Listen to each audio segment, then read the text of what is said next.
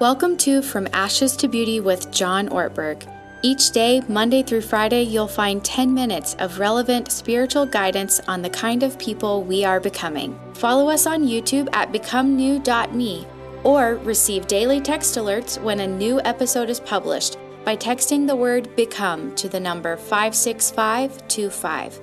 Invite a friend to listen along by sharing this podcast or sharing the link becomenew.me. We're glad you're here. And now, here's John.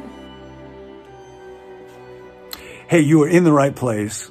We are on this journey together to arrange our days so that we can go from ashes, from sorrow, pain, repentance, to beauty, to Easter, to joy, to God.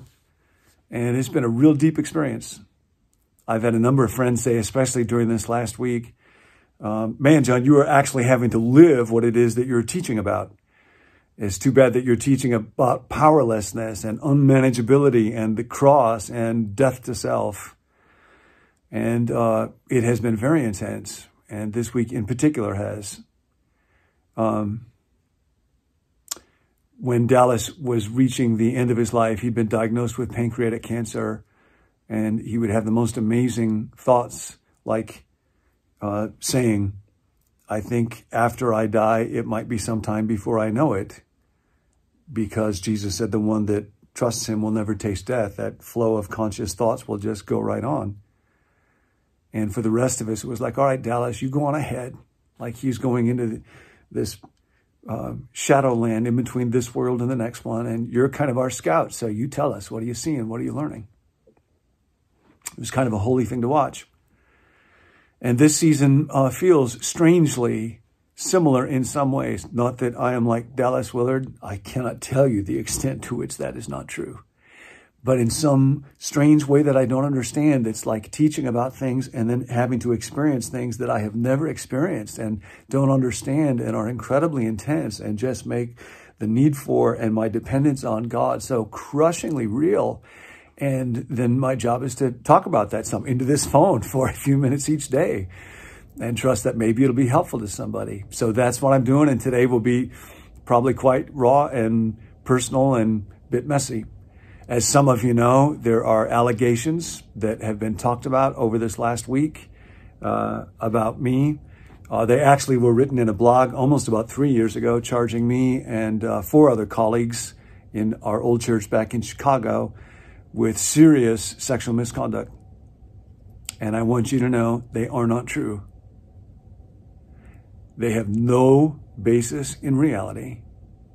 I have not and would not ever do any of the actions described there. And I know directly from my colleagues that they would say the same thing. It's very difficult and painful even to find language to talk about this. Partly that's because we live in a day where the stories of misconduct and clerical abuse by leaders in the Christian world, in the church world, are hitting us in extremely fresh ways. And so often they get mismanaged or covered up by organizations or by churches. And that's the worst thing. That's the worst response. It's hard to find a way of talking about it without sounding either defensive on the one hand or demeaning. And I know firsthand how much courage it takes for a woman who has been the victim of abuse or clerical misconduct or violation to step forward. And I would sacrifice a great deal to try to help there to be the courage for such people to come forward. And the last thing in the world I want to do is to make it more difficult for anybody in that situation. And so that's my journey today. And I thought in these few moments, I would kind of give you a report from just what I'm learning as I try to live into what we're talking about as we look at I can't and man, I can't.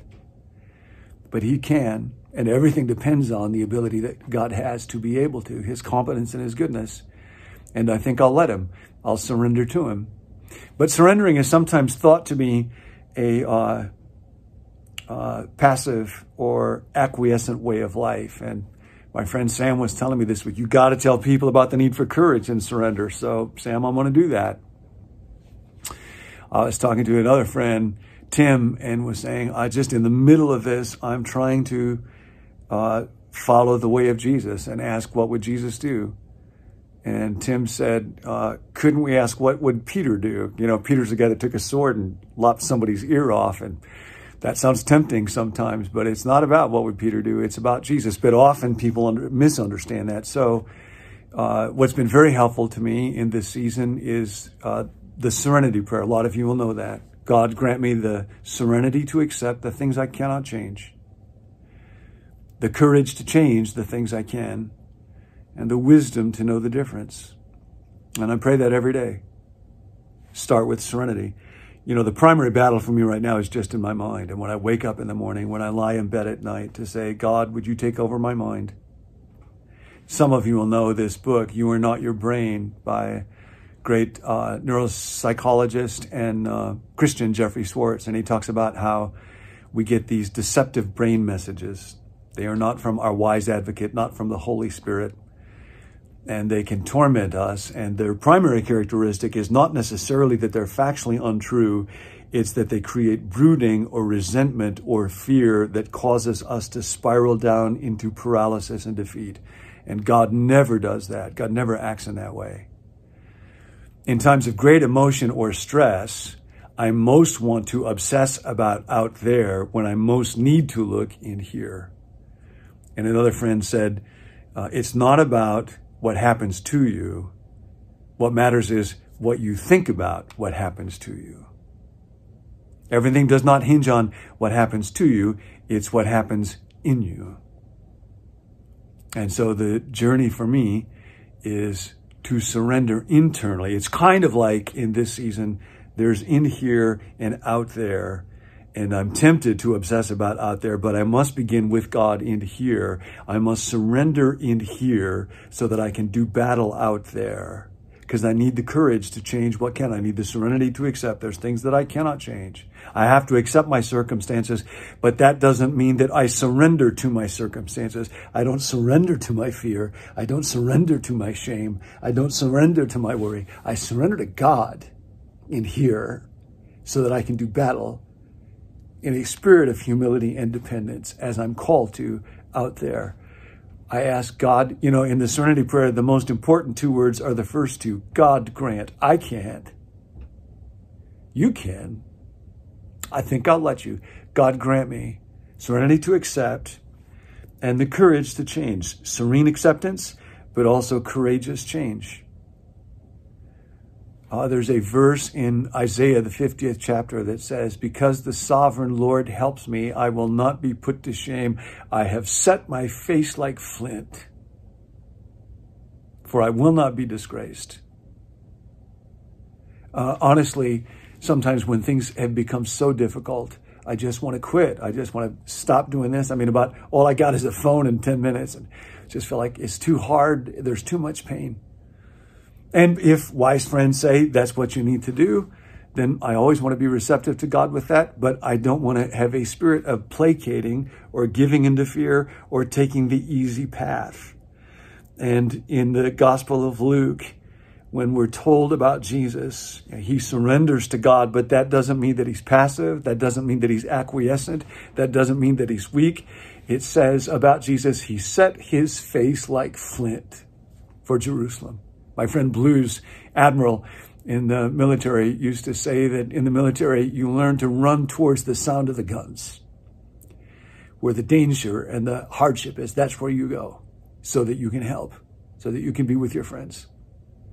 And so I'm asking God today, as I seek to let go and surrender, I can't, he can, I think I'll let him, for the serenity to accept what I can't change, but for the courage to change, to do, to face the things that I need to face, for I can face anything through him who strengthens me. And I just want to tell you that a deep part of that, in addition to God, is community. And honestly, is a lot of you. One of you, my friend Mike, this week sent me this picture along with a caption, "You are not alone. We are the fellowship of the withered hand." And so we are. This morning, a couple hours ago, I was talking to my friend Chuck. I talk to him every Sunday morning. We became best friends when we were 15 years old and have walked through life and marriage and birth and deaths and all kinds of stuff together. And I said, Chuck, part of what keeps me going is no matter what happens, I know that my wife loves me, and I know that you have been my friend since I was 15 and you love me. And Chuck said, well, maybe, if this stuff gets really, really bad, don't count on it. But, and I laughed and I cried. We are the fellowship of the withered hand. We walk through things together. And there's a saying in AA, I get drunk, but we get sober. I'm afraid, but we have courage. I fall down, but we get up. I want to quit, but we persist. So that's the report from today. God grant me, God grant you serenity to accept, the courage to change, the wisdom to know.